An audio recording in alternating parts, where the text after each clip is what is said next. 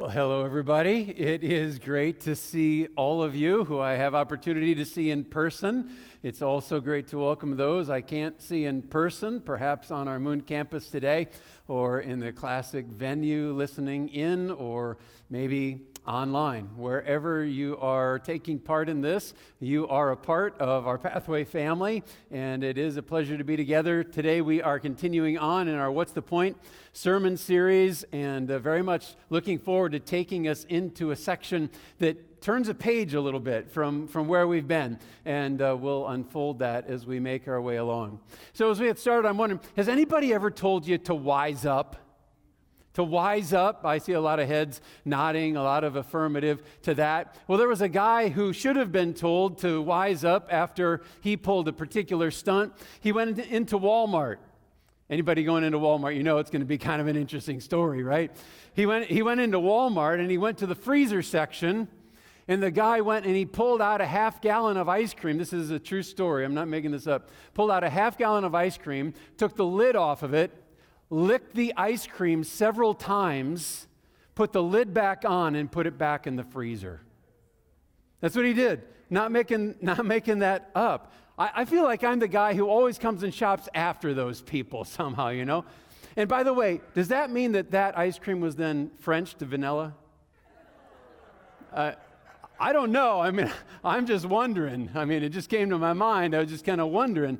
Maybe it did. I don't know, but you can figure that out. But there was also evidence that the guy needed to wise up, because then he had a friend take a video of him doing this, and he posted it online. Then he's wondering, why did I get caught? It's like, come on, dude, wise up. Wise up.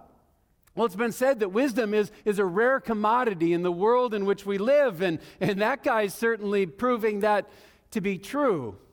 And it is a bit of a rare commodity, but it's worth the effort to go after it and to try to find it, because as we do so, then it's going to set us up to live a life that is very different. We're being called to wise up, to be sure. And today we're going to consider that, and we're going to take a look at somebody who's going to assist us along the way, somebody who's been known as the wisest person in the world. And no, it's not Pastor Jason, though he's up there.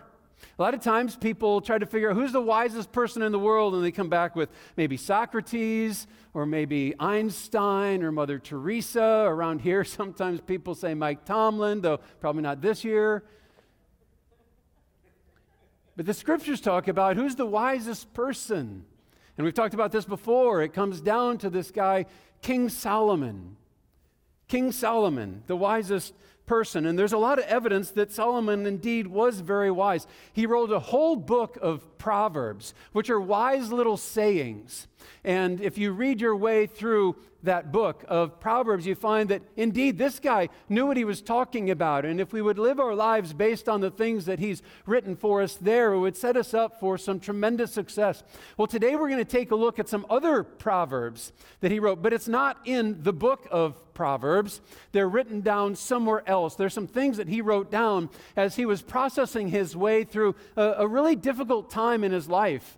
As he was struggling and he was trying to figure out the direction that he was to go, he was trying to figure out meaning and purpose and value and fulfillment and all of those things, and he was finding everything to be empty. But all along the way, he's jotting down these notes, and we've been taking a look at some of that actually in recent weeks. Then right after he tells us all of these things that are meaningless, he all of a sudden turns this corner, and now it's like, well, let me tell you some things that can provide, that can help you out, that can take you toward the direction of wisdom. And so we've been actually looking at the place where he wrote all of those things down. It was sort of a diary kind of turned into a book. And we call that book Ecclesiastes. And the primary place where you find this book of Ecclesiastes is in the Bible. And I would invite you to go ahead and turn, if you would, to the book of Ecclesiastes in chapter 7. We're just about halfway through our look at this book, but today we see a rather significant corner that gets turned as we look at the topics that he is addressing for us here. For the first 6 chapters, Solomon has been telling us of all the things that are puzzling him, all of the things that he can't figure out, where he's missing meaning. Now all of a sudden this week it's like, well, now I got it.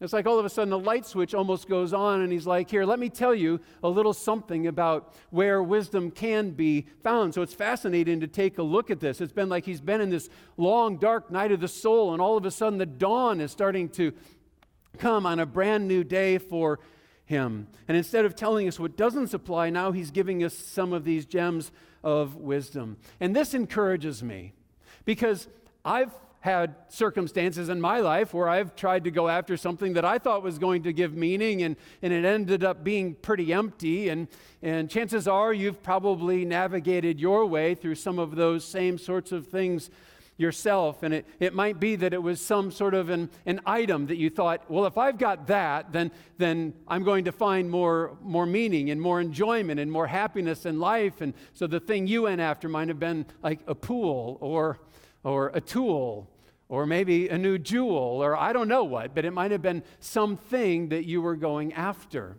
Or it might be that for you, one of the things that you've gone after would be certain activities that you thought, well, if I get engaged in that, now I'm going to feel more fulfillment. Or it might be career that you've poured yourself into. Or it might be money that you've run after. It might be a relationship that you thought, that's the answer to the things that I'm missing in this life. And so we run after those things. And if we're honest, it's possible that we're still, right now, even as we consume this passage together, that you would have to say, you know what, there's still some things that I'm kind of running after. There's still some things that I think are going to supply and provide, and they can satisfy for a time. That's why they were so alluring in the first place. That's why we ever went after them in the first place. But in time, they start to lose their luster. And all of a sudden, the things that fulfilled to such a great degree aren't fulfilling so much anymore. But we've been spending a lot of time and energy and hope thinking that those things might ultimately provide. And if we're courageous and humble enough today to acknowledge it and to admit it, we can understand, even as we get started, that where we need to go is to pull back from those pursuits and pursue that which Solomon is now telling us, this is what I found, and this is where we can go. This is telling us to wise up. Now, what exactly does that look like? Well, that's where this text takes us. And Solomon had this same sort of experience, and we step into his journey here in chapter 7 of Ecclesiastes, right where he starts to drop some of these bits of wisdom in the form of proverbs to make life better than what it was. In fact, that word better is central to these early verses of chapter 7. We'll see it coming back, that this is better than that and that is better than that. And it actually inspires the first point that I want to start with here today, and that is that wisdom will make life better. Wisdom will make life better. The specifics of what Solomon has to say are incredibly relevant for us, but the way that he says them, the way that he writes them, might cause you to scratch your head a little bit. It might cause you to have to stop to think and sort of ponder, well, what is it he's really trying to say? And some of that is intentional, so that we might stop to think and stop to ponder. Proverbs typically are things that come in just short little sections, even like just a verse, and there's a lot that we can just ponder in a verse. But he says some of these things in some kind of head-scratching ways. But if we will stop and think and ponder, there's some definitely things here that'll help us to wise up. So let's go ahead and jump into this text, and I think you'll see some of this as we go. Chapter 7 and verse 1 is where he writes this: "A good name is better than fine perfume, and the day of death is better than the day of birth. It is better to go to a house of mourning than to go to a house of feasting. For death is the destiny of everyone. The living should take this to heart. Frustration is better than laughter, because a sad face is good for the heart. The heart of the wise is in the house of mourning, but the heart of fools is in the house of pleasure." Now, did any of that kind of catch you off guard? Did any of that sort of sound backwards to you? I don't think anybody in 21st century America is going to go to Solomon for some pithy motivational sayings, right? I don't think you're ever going to have this mug: "A sad face is good for the heart." Yet that's what he just wrote here in this text. I don't think you're ever going to have this on your wall: "The day of death is better than the day of birth." I just don't think you're going to have it. You're not going to run down and pick these things up at Hobby Lobby. They're not going to have it there on the shelf. They're not. It sounds very backwards. So what is it that Solomon is trying to say to us? Well, it's not just that he's morbid. It's not just that he can't find any joy in life. In fact, he can if you look into the book of Proverbs, which he also wrote. And see this, he writes, a cheerful heart is good medicine. Well, it doesn't sound like it. He also wrote this in Proverbs, the cheerful heart has a continual feast. And who doesn't like to eat, right? Solomon is not being some kind of killjoy here in this text. So there's got to be some important point that he's trying to make. And it could very well be that he's using some of this poignant kind of unusual language to try to arrest our attention. And now that he's got our attention, what he wants to say to us is, I want you to reflect on the end of things. He says that death rather than birth just doesn't sound right. Because everybody loves a good baby shower, right? Well, every woman loves a good baby shower. A guy's not so much into that. But everybody loves feasting, and he talks about that. But he says, you know what? What's better than that? What's better than birth and the baby shower and the feasting and the tailgating? You know what's better than that? He says, better than that is going to the house of death, is going to the funeral home. That's better. That's what you really ought to do. That's what he's saying here. Why? Because there's a purpose in that. He says, because when you do that, it brings you face to face with your mortality. It brings you face to face with the fact that you're heading there. And as you sit there in the funeral home and you're listening to somebody talking about and summarizing this guy's life, it's like it's one of the only times that we actually stop to ponder our own mortality and stop to think about the fact that we're going to be the one who's carried into the funeral home at some point. And what are those people going to say about me when that time comes? See, we're very good at living superficial lives, of not really digging deep, not really thinking about the significant things of life, not thinking about the fact one day we are going to be carried into the funeral home. And so what he's saying here, that's a very positive benefit to us because it causes us to stop and think. It causes us to evaluate, what are they going to say? And it gives us opportunity to then say, I'm not sure what they'll say. I'm not sure they have much to say. And so it leads us and prompts us to live lives that would be promoting honor and ones that are building esteem and ones that are building respect and doing the sorts of things that lead people to recognize that there's some depth and some significance to the life that I'm living a life of wisdom. And he says, if pondering, going into a house of mourning is the thing that gets you to think, then so be it. Then so much the better. To get us to think with wisdom. The psalmist agrees. He writes this in Psalm 90, teach us to number our days, to consider our mortality, that we may gain a heart of wisdom. That's how important it is. That's where he wants us to go. So Solomon goes on, then in verse 5, he says, it's better, there's that word again, to heed the rebuke of a wise person than to listen to the song of fools. Like the crackling of thorns under the pot, so is the laughter of fools. This too is meaningless. We love to hear it when people sing our praise, when they say wonderful things about us. If you've got anybody who'll say those things about you. Hopefully you've at least got a grandmother who thinks you're pretty special, right? But better than listening to flowery praise from somebody else, he says, is someone who will tell you to wise up. Someone who will tell you and give you some evaluation on, here's what I see going on in your life. Let me tell it to you like it is so that we might actually be able to make some significant change or some significant movement in our life instead of just living in the flowery, living in the superficial, that we might actually be a changed people deep in the inside that'll prepare us for that trip to the funeral home, essentially. So then Solomon goes on in verse 7 and following, and all of a sudden there's no more of that confusion. It's not that head-scratching sort of stuff. It's much more straightforward. Look at it, verse 7. Extortion turns a wise person into a fool, and a bribe corrupts the heart. Well, that makes sense. I get that. The end of the matter is better than the beginning, and patience is better than pride. I get that too. Better to listen and learn than to assume that you know everything and then just start to show people how much of a fool you are as you start to live that out. Goes on, verse 9. Do not be quickly provoked in your spirit, for anger resides in the lap of fools.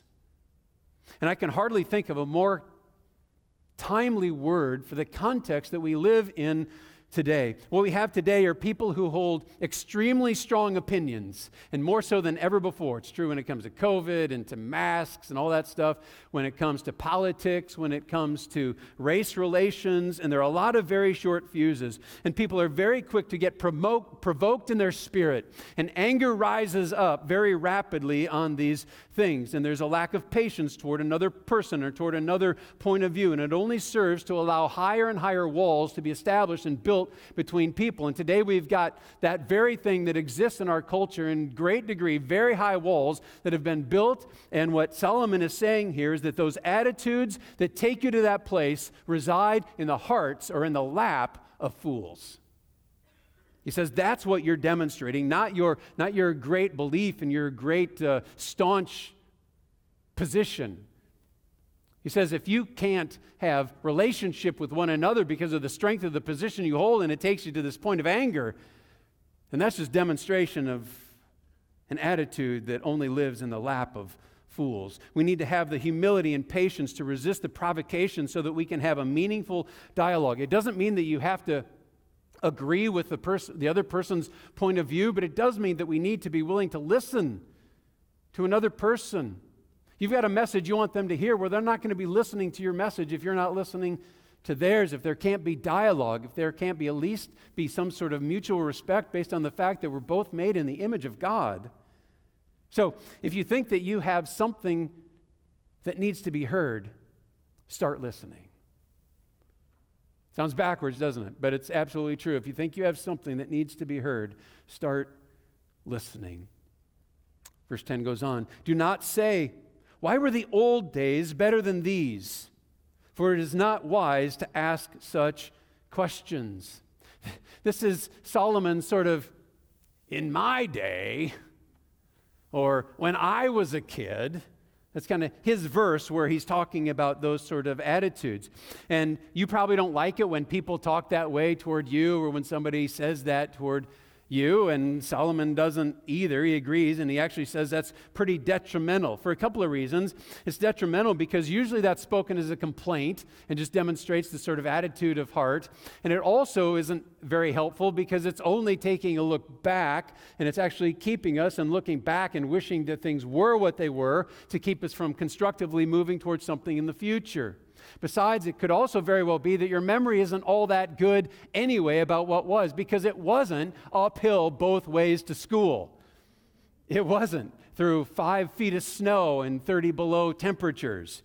That's not what it was. So Solomon is encouraging us to focus forward to where there's this possibility that we can actually do something productive with the circumstances that we find ourselves in. Because nothing productive is going to come from only looking back and wishing things were what they were.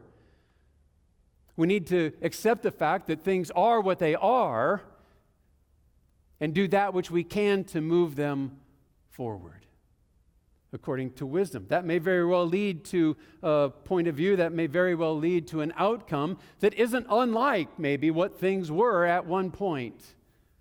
But to only be looking back, to only be saying, oh, I wish it were like it was, and have that to consume us to the point where we're not doing something about the circumstances that is today is counterproductive. Solomon says that too is an attitude that demonstrates that you're operating out of the lap of fools, as it were.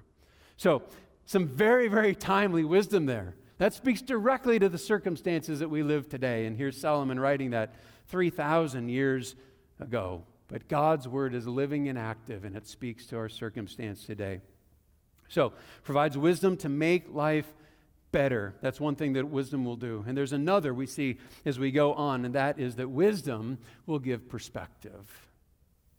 Wisdom will give perspective, and it'll do it in any of a number of different realms. I want to point out a few to you here. One is it'll give perspective on what's hard to understand.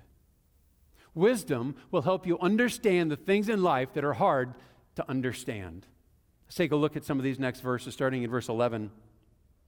It says, wisdom, like an inheritance, is a good thing and benefits those who see the sun. He's saying, wise up.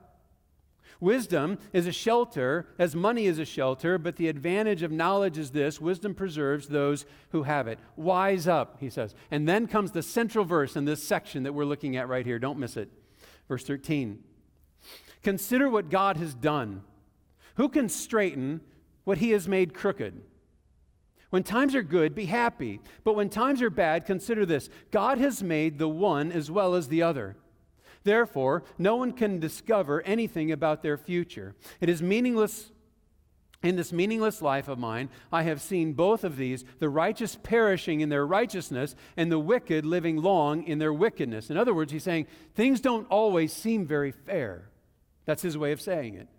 Do not be over-righteous, self-righteous, neither be over-wise, full of yourself. Why destroy yourself? Do not be over-wicked and do not be a fool. In other words, pursue a godly standard. Why die before your time? It is good to grasp the one and not let go of the other. Whoever fears God, whoever wises up, he says, will avoid all extremes. Again, the central idea here in these verses comes in verse 13, which I highlighted for you as we made our way along. When he talks about these things that are crooked, and what he means by things that are crooked are things that are painful, things that are difficult, things like evils, things like injustice, things like suffering, things that all of us have trouble processing and dealing with when it comes our way. Sorting out those pieces of life can be a real challenge. Solomon dealt with it himself. And this verse here, verse 13, actually harkens us back all the way to chapter 1, where he said something very similar, which was this: what is crooked cannot be straightened. This is back chapter 1. Sounds a lot like chapter 7. What is crooked cannot be straightened. What is lacking cannot be counted. Now again, that's very similar to verse 13 in chapter 7, but there's one thing that is very, very different about chapter 7 as it is compared to chapter 1, and I wonder if you can notice it as I read verse 13 of chapter 7 for you. It says this: consider what God has done. Who can straighten what he has made crooked?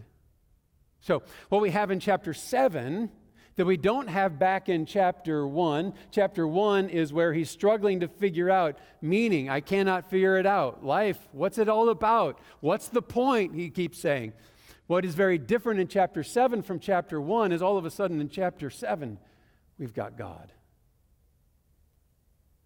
We've got Solomon contemplating the same circumstance, only now with an attitude and an understanding of the presence of God that he's been ignoring sort of up to this point. And also what we have in chapter 7, we didn't have back in chapter 1, then for Solomon is a sense of peace and a sense of confidence in where things are. Solomon's acknowledging that there are times in life when things are crooked, when things don't always go the way that he wanted them to go. And the same thing is true for us. There are circumstances that go crooked, not according to plan in our respect also. But instead of the despondence we see back in chapter 1, now he's got confidence. That's because he sees God's hand in it. And that's what gives him the confidence. He still doesn't know why these things have to be crooked, but he knows that if God's hand is on it, then he's going to accomplish something good out of it. And that's the thing that gives him now the confidence. And this is so important for us because things get crooked sometimes in our lives also. We have things that we have trouble understanding. You're going to wish that they weren't there. You're probably going to try to pray them away. And sometimes they go away and sometimes they don't go away.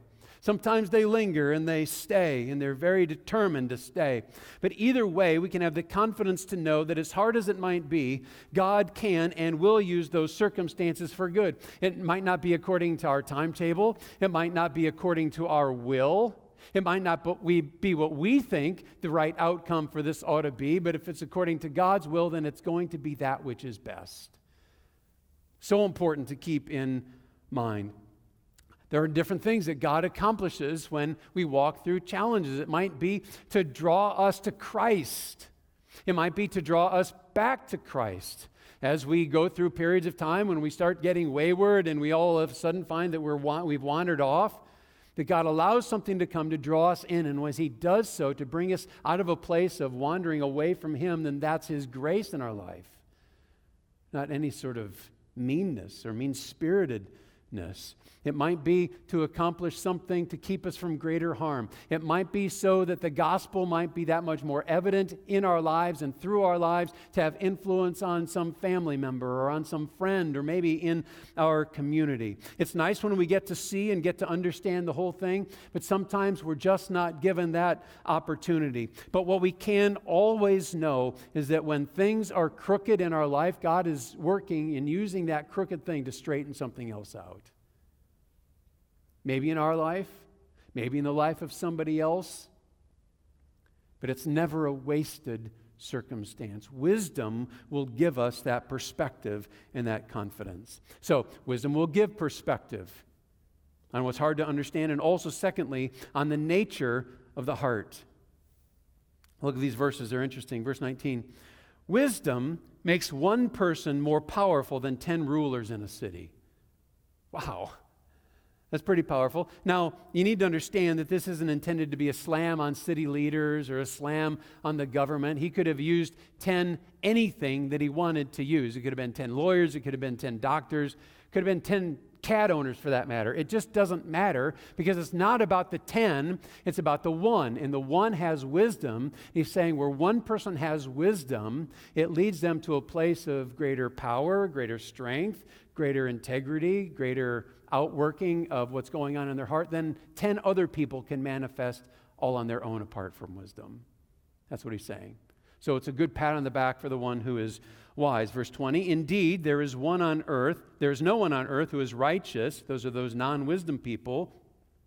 No one who does what is right and never sins. Again, more evidence of how rare genuine wisdom is in the benefit for the one who has it. Verse 21, do not pay attention to every word people say, or you may hear your servant cursing you. That's never fun. That's kind of the thing where you write this nasty thing and you send it by email and accidentally your boss was copied, you know?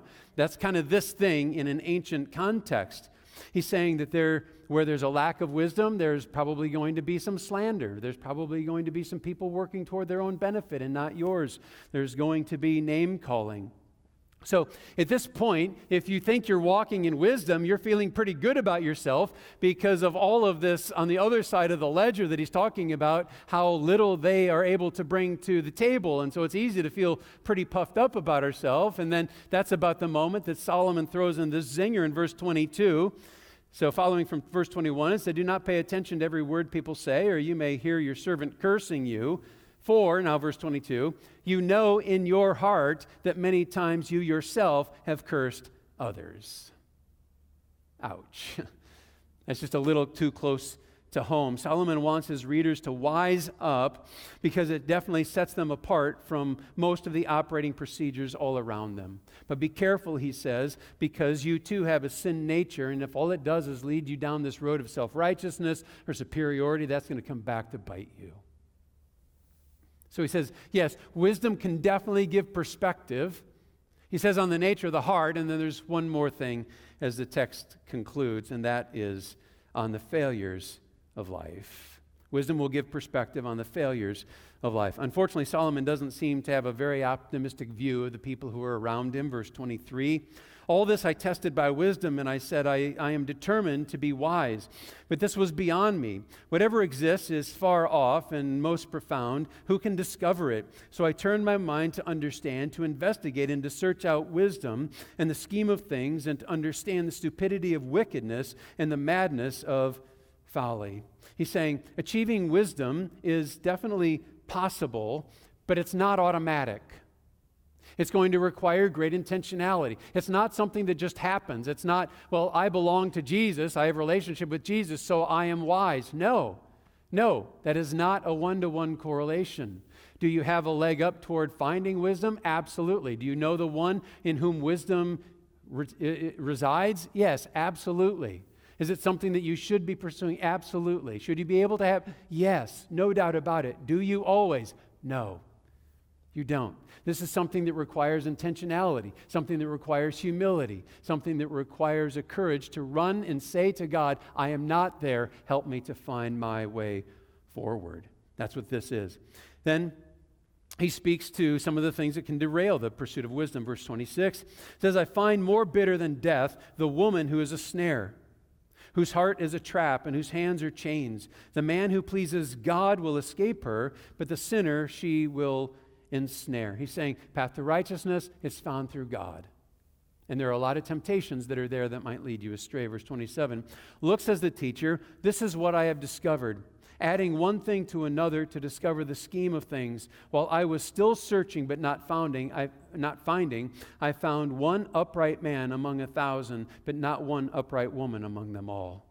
Now, don't get this wrong. This is not some sort of value judgment that he is saying applies to all men and to all women. That's not what this is about. Solomon has elsewhere made very clear the value and the blessing of women. If you go and you read your way through Proverbs, you will see again and again and again he comes and he speaks about the character of women. He speaks about their nobleness and that they are very wise themselves. So this is not setting up, he's not saying anything about the nature of women and men and contrasting them. So don't go there with this. Look at the whole body of what Solomon has to say. Verse 29, this only have I found, God created mankind upright, but they have gone in search of many schemes, which may be true, but that doesn't mean that wisdom is hard to discover. It doesn't even mean it's difficult to embrace and to live. It just requires that we would be intentional about going after it, and that we would make it a commitment of spirit and heart and soul. To be intentional means to turn to the one who grants wisdom and the ability to overcome our selfish desires, and that person is Jesus. And I'm convinced that if those who claim the name of Jesus would pursue and walk in that wisdom that is available to them, that what we would be experiencing in our world today is revival. I'm absolutely convinced of that. If the church sold out to wisdom, that there would be revival in the church, there would be revival in community, there would be revival in our courts. I don't have any doubt about that. As goes the nature of our hearts, so goes our witness. See, it's easy to look at the world around us and think, if only those people over there, if only that group over there, if they would just repent from their sin, if they would just stop their behavior, then everything would be well in our world. God's blessing could fall. And that'd be wonderful if that happened, but I believe that we're looking to the wrong people to take the first step. I believe that it is incumbent upon the people of God, the ones who claim the name of Jesus, to step forward and to be the first ones to change their own hearts and their own minds and their own lives. I believe that it's incumbent upon us to be the change that we want to see in this world, and the way that we get there is through living in wisdom and applying that in relationship, because where that is seen, it is going to be a witness that is so winsome that people are going to want to know what is different. Because wisdom is a very unusual commodity in our world today. What did he say earlier? That one wise person has greater power than 10 others. That's the power of wisdom. That's the power of what is so out of perspective in our world today. It's just something that we don't see around us and executed. And we have the opportunity to take that forward and the responsibility. Paul says this in the New Testament. You want something out of the New Testament? Here you go, Ephesians 5. Be very careful then how you live, not as unwise, but as wise, making the most of every opportunity. There are all sorts of opportunities around us, but if we're living unwise instead of wise, we're wasting those opportunities because the days are evil. He says, evaluate what's going on in your life. You're like, okay, I'm evaluating, but how do I find that wisdom? Great question. Let's look to the brother of Jesus, James. He writes this: if any of you lacks wisdom, you should ask God, who gives generously to all without finding fault, and it will be given to you. Ask God. Have the courage and the humility to acknowledge, you know what, I don't think I'm one of those who's operating out of wisdom. If you look around in your life, there might be a few people that you would look at and you'd say, that's a wise person. Because you see, they encounter all the same problems you do. You see that they encounter all the same challenges and setbacks to life that you do. Yet there's some way that they've got some sort of control. over themselves. They've got some sort of perspective that you struggle to take on. It's like there's something different there. And it moves you in your spirit, and it's going to move others as they see it as well. How do you get to that place? How do you live that out? Ask God. Ask God to provide that. Now, does that just mean, poof, it's there, and God leads us there? He also invites us into the place where we're filling ourselves up with who He is and what He has given to us. So I just want to leave you with a little exercise as we wrap this up today. And that is that you would go about filling yourself up with wisdom. Here's a simple exercise to move in that direction. That over the course of the next week, you can go longer. I'd encourage you to go the next month because it starts to establish habits. You can't establish a habit usually in a week, but you can in a month. That you would take and you would just open up to the book of Proverbs. The Proverbs is wisdom literature, and it is just chock full with wisdom gems that we can take and we can appropriate into our lives. So what I'd encourage you to do is, at least over the course of this next week, just pick one chapter in Proverbs, somewhere from chapter 10 on to the end. Don't go to the early chapters. That explains what wisdom is, and it's important stuff, but if you want to just get into the gems of wisdom, somewhere from chapter 10 to the end of Proverbs. Every day, read a few. Like I said earlier, Proverbs is best consumed in small doses, in small bites. So take a verse. Maybe one verse is all you take that day. Read it. Ponder it. Ask yourself, what is there for me in this? What truth is there for me to learn, and what truth is there for me to apply? Maybe you end up taking as many as 5 verses in a day. That's fine. Whatever, however much. It doesn't read like a narrative where it's one story that takes 10 verses. It's not like that. And just read it. Take it in. Pray it through. Ask God, what wisdom is there here for me to incorporate into my life? If you want to get a little extra credit beyond that, then go to James. James is kind of thought of to be the wisdom literature of the New Testament. And there's so much that is there to it. It kind of reads a little bit the same, but in a very different style. But I encourage you, start in Proverbs, chapter 10 to the end, somewhere in there, one chapter this week, and just dig into it and ask the Lord to make you wise, to help you to wise up. And I'm confident that He will honor that prayer. And it'll be interesting to see for you where He takes you and what it is that He pours into your life as you then seek to take that and live it out in the relationships that you're in the context that you're in your workplace, among your family, among your friends, among your neighbors. Because His wisdom will not return void. As we take it forward, the world will be impacted. That is not hyperbole. That is the reality of the matter. Ask God, and He will provide. Let's pray. Heavenly Father, we are a people who have wisdom at our fingertips. We hold it in our hands in your word. We hear it read. We hear it spoken week after week after week. Yet we sometimes allow it to go in one ear and out the other, or we think that, well, of course, we're the wise people because we know Jesus, when really we're operating by, as we talked about last week, some sort of consumer mentality instead of genuinely walking as a follower of Christ. And so may we not just be making assumptions that we're just right where we need to be because we have this understanding of Jesus. That's a great starting point. But it's only a starting point. And so today we read a text like this that urges us to jump off into new things, to live as wise, and to allow that to influence in the relationships that we have. But Lord, we need to learn it first. We've seen what Solomon has to say about this and why there's such benefit in doing so. Lord, I just pray, we ask that you would help us all to wise up. That we would be not just people who understand what the Scriptures say. It's impossible to be wise until we start to apply what the Scriptures have to say. And so, Lord, may we be those people.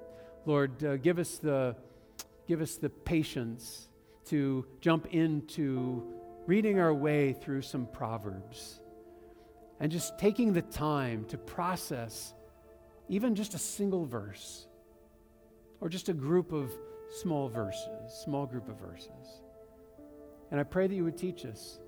And I pray that it would so whet our appetite that we just desire to be in it more and more and more. That we might start to learn and understand what we've thought we've known all along, but where we've had some sort of deficiency. Lord, thank you for the examples of wisdom that we have around us in people and godly individuals. We pray that that might inspire, and we pray that we would be those people walking in your wisdom, we ask. In Jesus' name, amen.